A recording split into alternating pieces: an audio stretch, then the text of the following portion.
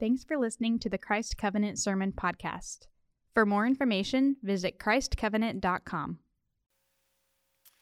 It is really good to be back with you guys. I enjoyed being here last year. You are an incredibly warm and welcoming congregation, and I'm glad my wife is with me this year, and we have experienced the same thing.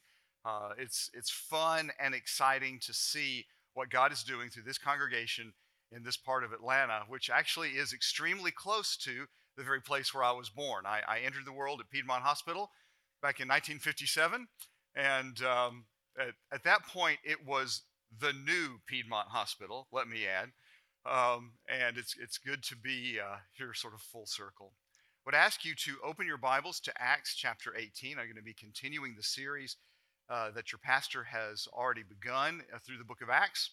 We're going to be looking at the experience of the Apostle Paul in the city of Corinth. So Acts 1, we'll be reading verses 1 through verse 17.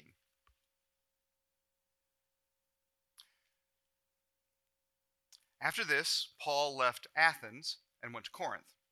And he found a Jew named Aquila, a native of Pontus, with his wife Priscilla, recently come from Italy, because Claudius had commanded all the Jews to leave Rome. And he went to see them, and because he was of the same trade, he stayed with them and worked, for they were tent makers by trade. And he reasoned in the synagogue every Sabbath and tried to persuade Jews and Greeks. When Silas and Timothy arrived from Macedonia, Paul was occupied with the word, testifying to the Jews that the Christ was Jesus. And when they opposed and reviled him, he shook out his garments and said to them, "Your blood be on your own hands, on heads. I am innocent. From now on I will go to the Gentiles."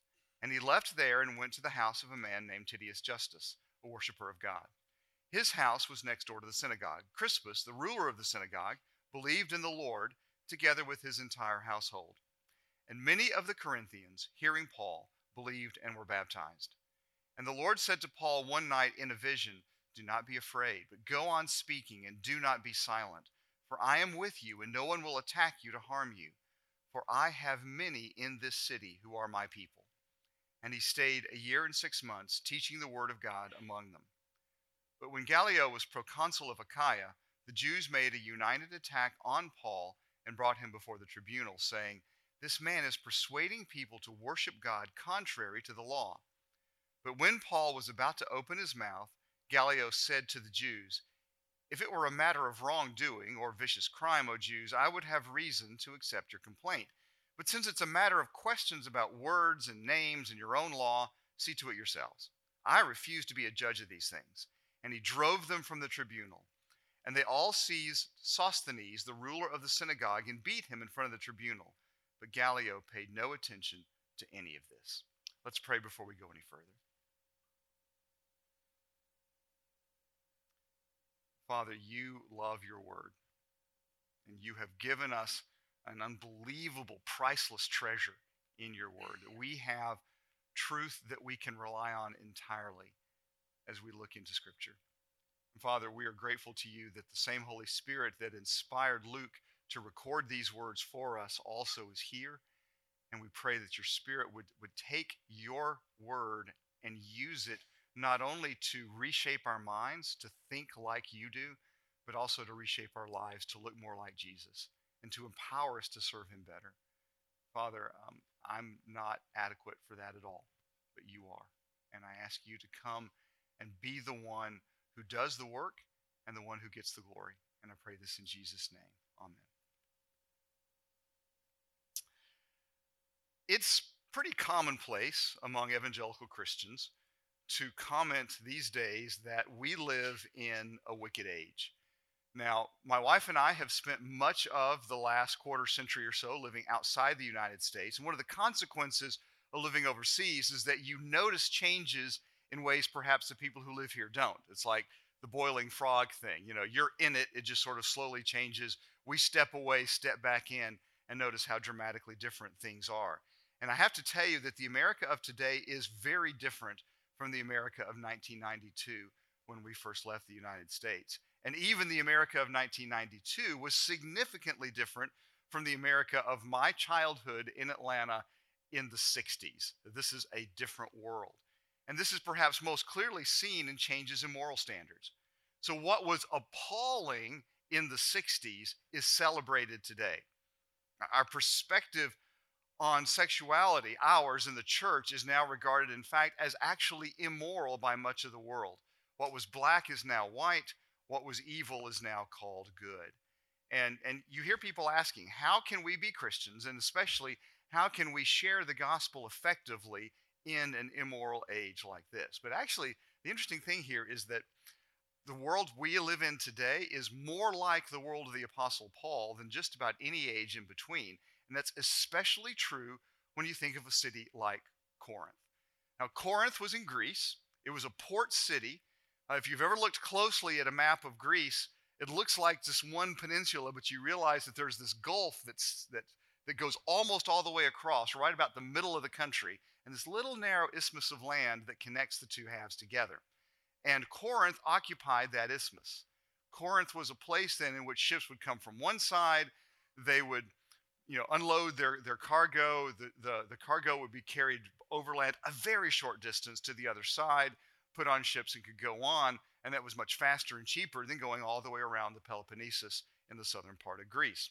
Port cities, though, have always, in every age and in every continent, been notorious for their looseness of life. And Corinth was no exception. Corinth was well known for its paganism.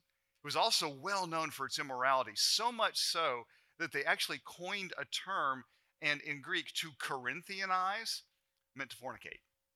Can you imagine if to Atlanta meant to commit sexual immorality? That's sort of what it was like to live in a city like Corinth. And yet Paul had a thriving ministry here, and he left behind a church that we can tell from his letters he dearly loved. So we can learn a lot as we look at Paul in Corinth about how we are to minister in an age and a society environment like the ones we have here. The first thing I want to point out as we look at what Paul did in Corinth is simply another illustration, as you've seen in the other cities that Paul has visited, of his understanding of what it meant to be a missionary and the method that he pursued. Today, there's a lot of confusion about that. And I notice that as I go around to churches, as I talk to students, that this whole concept of mission is vague. It is multifaceted in people's minds, and there's confusion. What does it mean for Christians to be on mission? What's the mission of the church? Is it only evangelism? Is it evangelism that's accompanied by church planting? Or is it a whole bunch of other things? Does it involve works of mercy? Does it involve the pursuit of justice? Does it involve cultivating and or redeeming culture? Are those all part of the mission of the church? Well, in Corinth, we see what Paul thought is the mission of the church, because he did there what he did everywhere else he went. He shared the gospel, and he left behind a church. That clearly, in the minds of the apostles, was at least the tip of the spear, as it were, of the mission that God has given us to do in a world that doesn't know Jesus. Share the gospel and plant a church. This was, after all, what Jesus told his followers to do in the Great Commission. And hopefully you've noticed that Jesus didn't just give the Great Commission once. He actually gave it several times over the course of the days between his resurrection and his ascension. And we have it in different words at different points in those days because it was so important that Jesus said it over and over again. And so in Matthew, we have the account in which he says, "All authority in heaven and on earth has been given to me. Go therefore and make disciples of all nations," all people groups, "baptizing them in the name of the Father, the Son, and the Holy Spirit, teaching them to obey everything I commanded you, and I'll be with you always to the end of the age," as you do that task.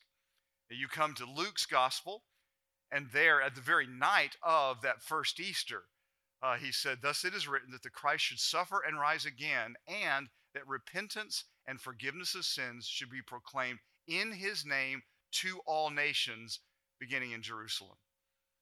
Book of Acts, just as Jesus is getting ready to ascend into heaven, they're still sort of wondering what's going on. They still have this little political agenda in the back of their minds. They're saying, "Lord, are you at this time going to restore the kingdom to Israel? In other words, you're going to make us top dogs. You're going to kick the Romans out. You're going to relieve us from the oppression we're experiencing." And Jesus said, "It's not for you to know those times.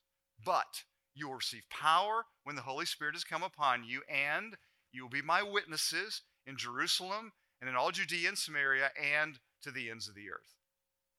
But wait until you've been clothed with power from on high. And so Jesus consistently combined together the outpouring of his Holy Spirit with his own authority being manifested in his believers, which was to be obeyed by them going to all the nations of the earth and sharing the gospel. And because sharing the gospel isn't just something you do and walk away, you share the gospel in order to make disciples. And because the New Testament makes it clear that discipleship really most effectively happens in the context of a local church, that means sharing the gospel also involves planting and nurturing healthy churches. That's then what the apostles always did. Now, yes, they did some other things. They certainly did works of mercy as they went. And they did that simply because that's what a disciple of Jesus does. A disciple of Jesus is someone who obeys everything that Christ commanded. And if you can look at human suffering, human need, and not be moved, then it's actually kind of a question mark whether you have the Spirit of Christ in you or not.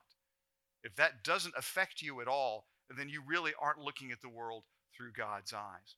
So they did those things automatically as disciples of Jesus, but that wasn't their main thrust. There is actually no evidence at all that they sought actively as their main agenda to correct injustice in society. Now, absolutely, they demanded that believers act justly in their spheres of power. And so Paul talks to fathers and mothers. He talks to slaveholders and insists that they act in a way that is just toward those that they have some sort of authority over. But when you think about it, the early Christians had almost no authority in society. They were the outcasts. They were by and large subject people under foreign occupation in an utterly undemocratic society who had no political voice whatsoever. What you don't find is the apostles encouraging them to engage in some sort of social or political activism. Instead, they were simply to be just people within the sphere of influence that God had given them. And there is no creation of culture, although certainly they sought to bring all of life under Jesus. What they did, they shared the gospel, they discipled believers, and they planted churches, just like Paul did here in Corinth. And these disciples then, as disciples, did works of mercy and justice, brought culture under the lordship of Jesus as disciples of Jesus. But the point is that until you are a disciple of Jesus, none of those other things are really going to have any eternal significance. And so he sent people out into the world to make more and more pockets of disciples who would reflect Jesus more and more in more and more places, but then also would continue to bring the gospel to other places as well. That was the mission that Christ gave his church, and that's what we see the apostles like Paul doing everywhere they went, including here in Corinth. Secondly, though, this is a little more subtle, but I want you to notice the sovereignty of God in setting up the conditions for the spread of the gospel. Notice what Paul did when he arrived in Corinth. First thing he did was to go to the synagogue. And as you read through the book of Acts, you begin to discover that was his consistent pattern. He would go to the synagogue, except perhaps in a city where there was no synagogue, and then he would go, for example, by the river to see if there was a prayer place there. But it was his consistent pattern to go to the synagogue, and we're told here, reason with Jews and with God-fearing Greeks. But have you ever wondered how a synagogue ended up in Greece? Ever wondered who these God-fearers were and how they ended up there? I mean, this is not Palestine. This is Greece. Why were Jews even there? Well, this shows the genius of God and his control over history. Over 5 centuries earlier, almost 6 centuries earlier, in 587 BC, the Babylonians conquered Jerusalem and scattered the Jews. They did so under God's sovereign hand as an act of judgment against the people of God for their idolatry and their disobedience in every area of life to him. Jews then were scattered all over the ancient world, and the scattering just kept getting broader and broader. Now, in the Old Testament, you worshiped God at the temple. As a matter of fact, God got really upset when people would set up particularly sacrifice places anywhere else. Now you've got groups of Jews who, by God's own sovereign hand, are scattered all over the ancient world. How were they to worship God and learn about his law? Well, they set up something new, something that actually is never commanded in the Old Testament, just developed, and that was groups of Jews would gather together on the Sabbath, and that assembly to literally be led together in Greek is synagogue. And so they started this new thing, never before seen, where Jews would gather, they would hear from his law, they would pray a set of prayers that they developed that became uniform across the Jewish world, and they thus preserved the knowledge of the true God, and didn't just preserve it, they spread it all over the ancient world.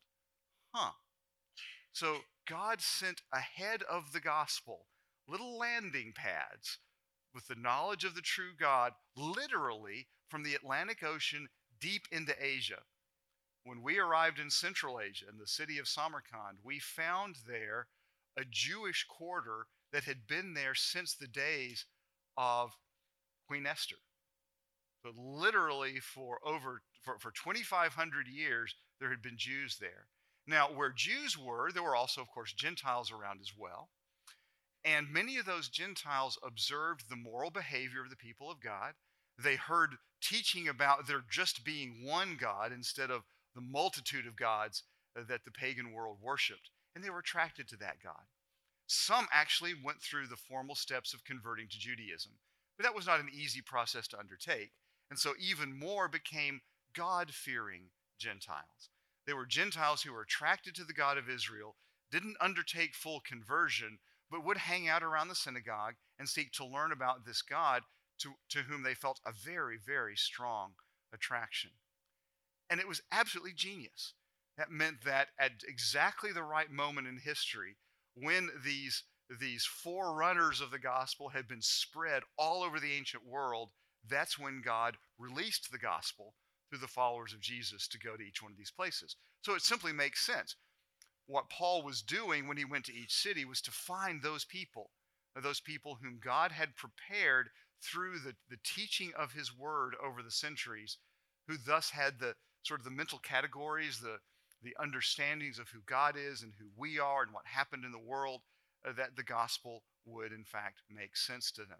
And so we see then this genius of God, that Paul found people already prepared for the gospel everywhere he went in the Roman world. It's just an amazingly glorious, providential thing that God had accomplished. But God isn't just sovereign over big movements in history.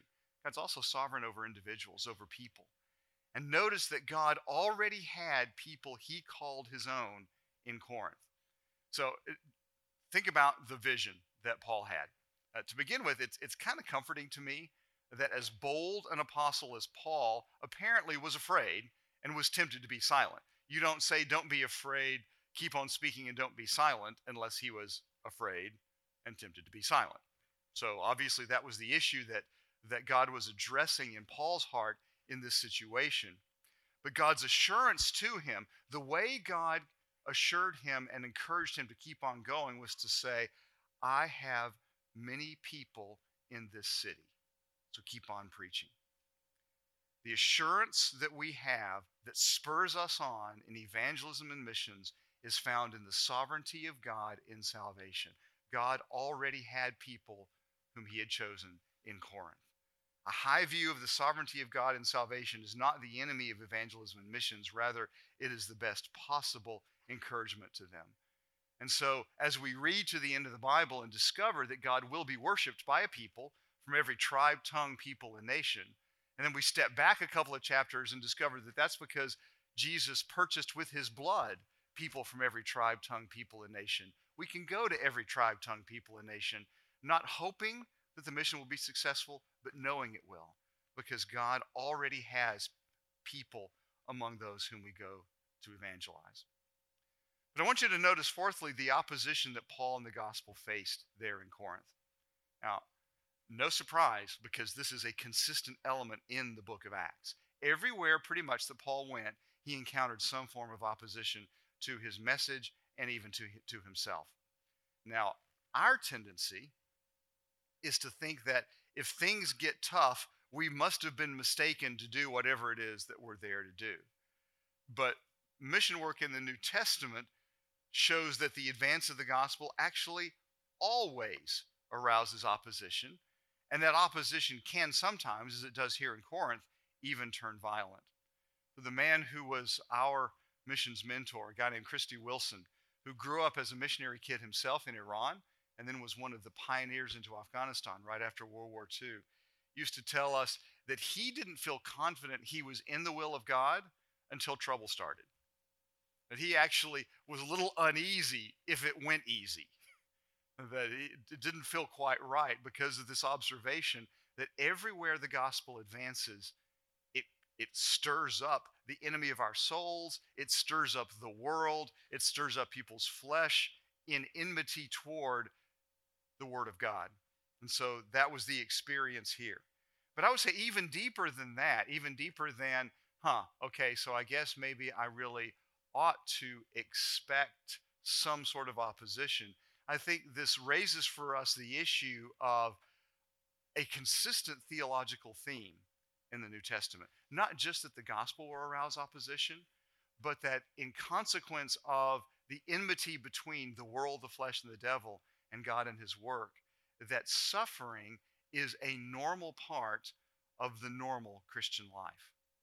And we need to make sure we have a robustly biblical theology of suffering if we are to be useful to God. The gospel's purpose is not to make you safe or comfortable. The gospel makes no promises you won't be hurt. It doesn't even make promises you won't be killed. In fact, it promises that you will be persecuted. It promises that you will suffer in this world. God's agenda is not our comfort. God's agenda is not our worldly success. God's agenda for us is our conformity to the image of Christ. And so while we may pray that God advances us in our career this way or gives us this material blessing over here, God's looking at us and thinks, I love you so much, I'm going to do whatever it takes to make you like Jesus. And generally, there's a certain amount of rigor involved in whatever it takes to make us like Jesus. So, he promises that that's going to be accomplished. He promises that we will become like Christ. And what needs to happen in the life of a disciple is that our value system changes such that we're more excited about that than we are about our comfort, our safety, our success, our advancement in our career. That we actually can embrace whatever God brings along that's going to make us more like him. Just like someone who's in an athletic profession, so someone who wishes to become good at a sport, will actually do things to themselves that aren't that comfortable. A good coach will actually stretch people far beyond their comfort if they're going to become good at the sport. And so God, as it were, is our trainer who is so committed to us being like Jesus that he will push us way outside what's comfortable for us precisely in order to make us more like his son, because that's our ultimate destiny. So he doesn't promise what we may want, but he promises what he knows that we need. And he also promises that he'll bring us safely home. And so the promises of protection are not that I'll get home to heaven when I'm about 98 years old after living a really healthy, prosperous life and then have a quick, comfortable passage into eternity. But he promises I'm going to make it home. And if we have a properly biblical understanding of what that means, a properly biblical understanding of how glorious it will be to be face to face with Christ, that should excite us more than whatever it is we go through during this brief journey between here and there. His other agenda for us is that we be useful in his service. And we are most useful in his service when we are most broken before him and most conformed to his image. And so if we really want what God wants for us, that we be like Jesus and we be useful to Jesus, then suddenly suffering takes on a very different appearance to us. No longer as something to be avoided at all costs, certainly no longer as any sort of boundary to our obedience to Christ, but rather as a friend that God may occasionally bring into our lives, or maybe consistently bring into our lives to make us more like him and more useful to him. So, as we look at what we see right here in this passage, we see several consistent themes reiterated for us. That the mission was to share the gospel and plant churches. That God had set it all up, had people there, and his sovereignty was the friend of that mission work. And that wherever the gospel advances, it's going to bring opposition. And far from running away from that, we should embrace it as part of God's design for our lives. I want us for just a few minutes now to look even beyond this passage to think about what else we know about the church in Corinth because of the letters that Paul wrote. And let's just be honest, this church was a mess. If you have read 1st and 2nd Corinthians, you've scratched your head and gone, oh my gosh, you mean that was happening in the early church? In fact, sometimes we sort of joke around when someone says, I want to be like a New Testament church. I think, you mean like Corinth?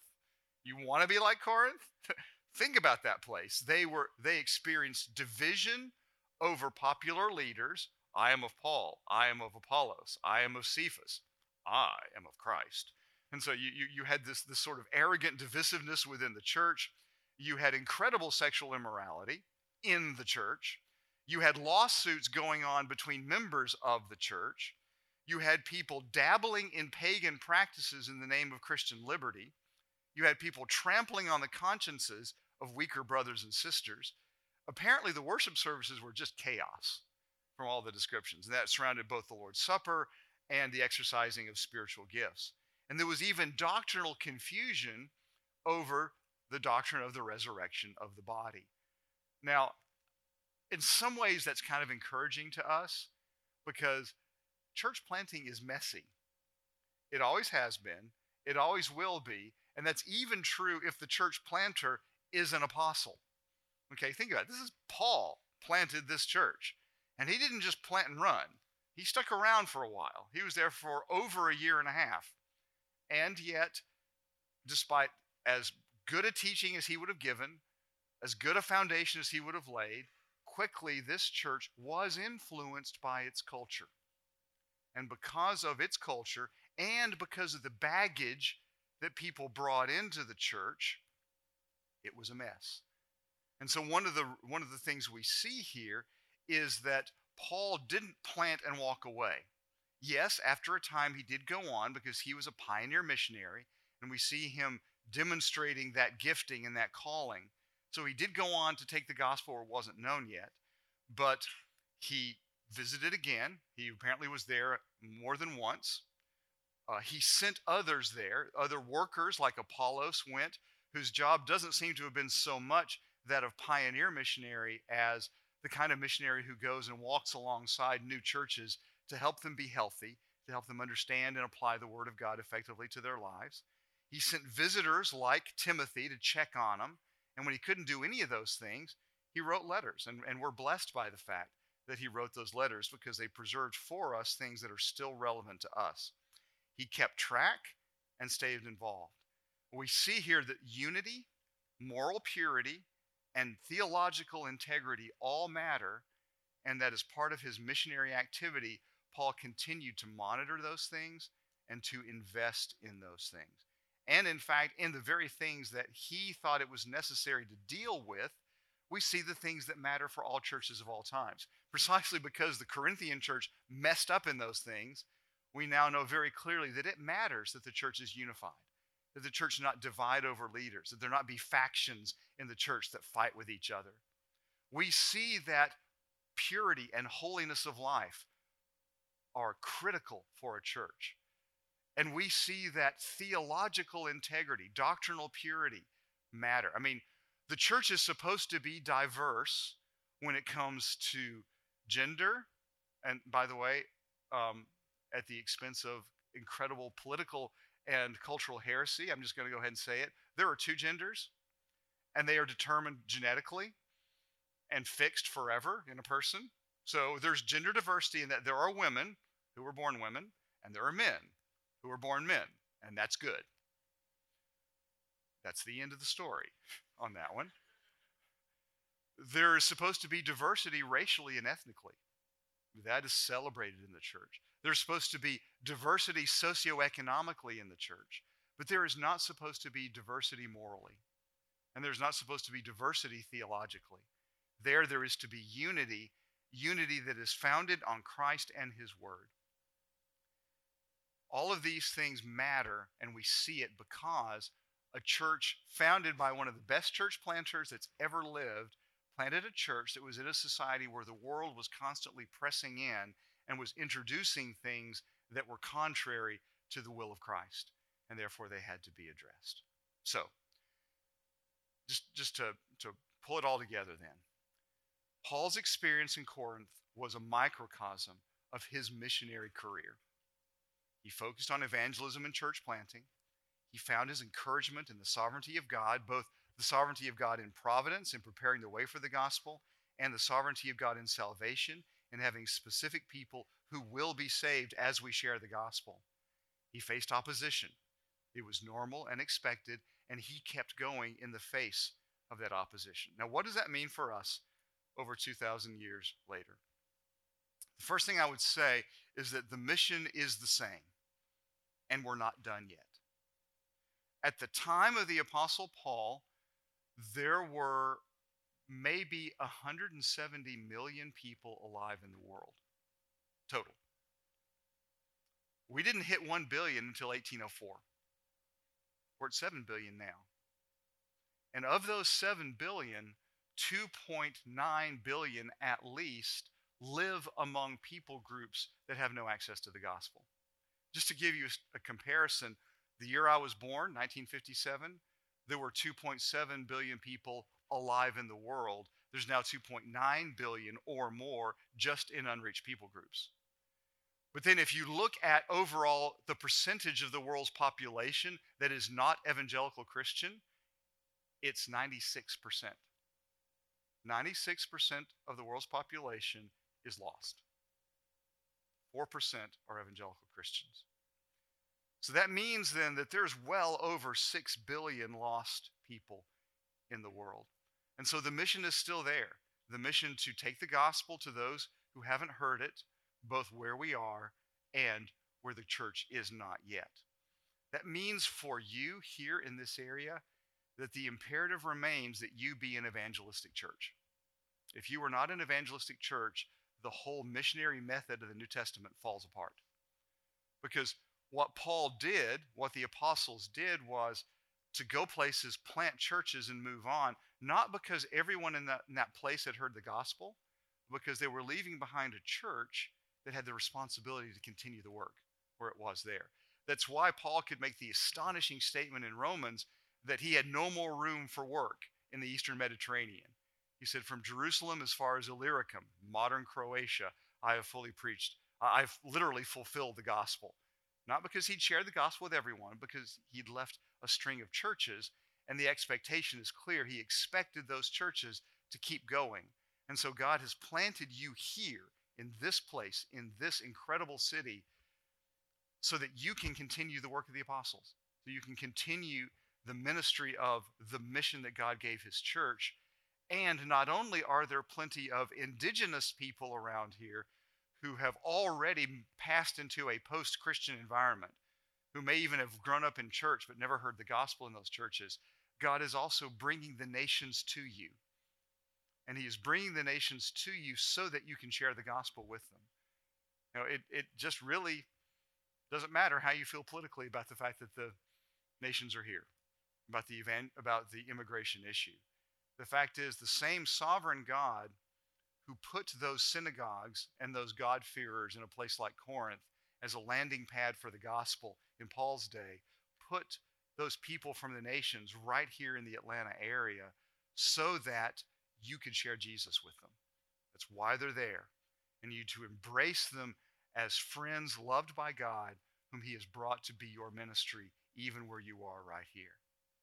But in addition to being an evangelistic church, I would encourage you, plead with you to be a missionary sending church. And that means cultivating an atmosphere in which going to the nations is encouraged and celebrated.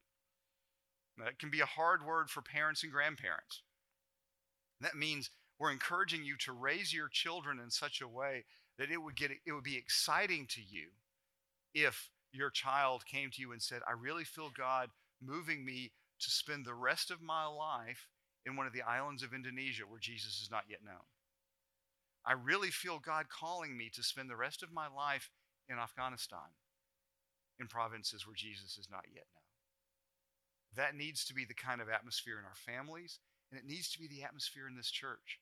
That literally you're sort of spurring each other on to take the gospel where it isn't yet, rather than just sort of passively waiting to see if a lightning bolt strikes somebody and they get the crazy idea that they ought to go do something insane, like take the gospel to Indonesia or Afghanistan. You should be encouraging one another in that direction. I would encourage you to evaluate missions through the lens of the missionary task. And so, yes, there are many great things we can do, but make sure that as we're doing those things, we're also sharing the gospel and planting churches. My personal conviction is that with all the good things we can do in the world, if the gospel's not shared, it's not missions. If the Red Cross could do it as well as we could, then it's not missions.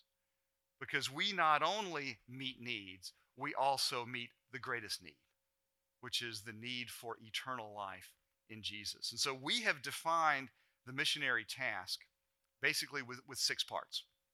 Those 6 parts are entry. We need to find where people are who don't know the gospel, who have needs. We need to find out how to get to them. And in many cases, getting to them cannot be overtly as a missionary. And so a huge portion of the unreached peoples in the world, those who have no access to the gospel around them, are in countries where you just can't go as a missionary. You go to the embassy and say, hey, I want to go share the gospel in your country.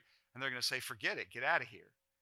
But they will let you come in as an engineer or a doctor or nurse or med tech or a business person or an athlete or a sports coach or a teacher or any number of other secular professions that you can leverage for the sake of the gospel in those places. So we got to find them, we got to figure out how to get to them, and then we have to learn the language. And while it is true that a large portion of the world's population speaks some English, it's also true that most don't, and that even those who do will understand the gospel far better if it's explained to them in the language they think and feel and dream in.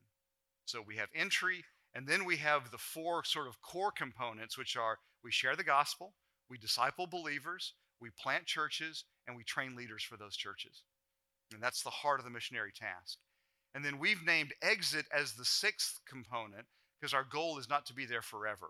Our goal is to work our way out of a job. And so as we train leaders, we are literally training our own replacements. And we want to come to the point where we can move further on and bring them with us, that they are now our full partners in taking the gospel even deeper into the darkness. So I would encourage you to evaluate missions through the lens of that missionary task and ask yourself, in whatever we're doing, is the gospel getting to people who've never heard it before? Or is the gospel resulting in fully, robustly biblical discipleship happening in fully, robustly biblical churches? And are those churches developing leaders who can continue even if we get kicked out?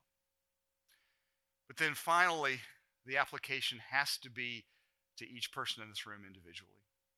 And that's to ask yourself the question, why should I not be someone who takes the gospel where Jesus is not known?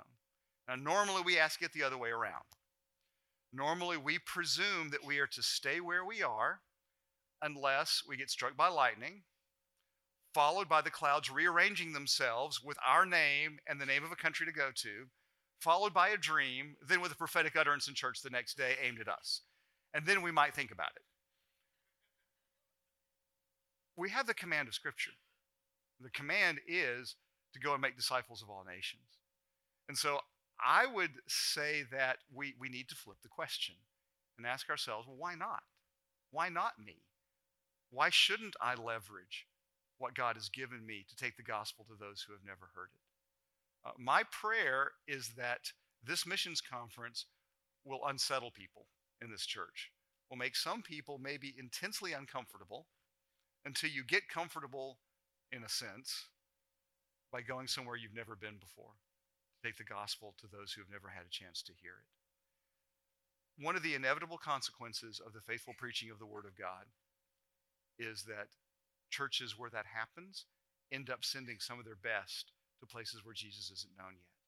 And my prayer for this church is that even as you continue to work your way through Acts, even as you continue to see Paul's ministry in a variety of settings, even as you continue to see the gospel advancing where it had never been before, that God will plant in you a restlessness that will compel you to be that same kind of person, and that out of this congregation of people, the gospel will go places where right now the people have no chance to hear about Jesus at all. Let's pray. Father, we rejoice in the fact that the gospel reached us. We thank you that we have had the enormous privilege and blessing, not just of having some access to the gospel, but having abundant access to the gospel. Thank you for the Bibles that are in our hands and in our homes. Thank you for the churches that are in this city. Thank you for all the ways you have been gracious to us. Father, I pray that this congregation would be a group of people who are not stopping points for that blessing, but conduits for it to go further. And I pray that you would raise up out of this congregation many who would take Jesus to those who've never heard of him before. I ask this in Jesus' name. Amen. Thanks for listening to the Christ Covenant Sermon Podcast. If you have any prayer needs, questions, or comments about the sermon, we would love to hear from you. So please text us at 678-951-9041, or feel free to email Jason at jason@christcovenant.com.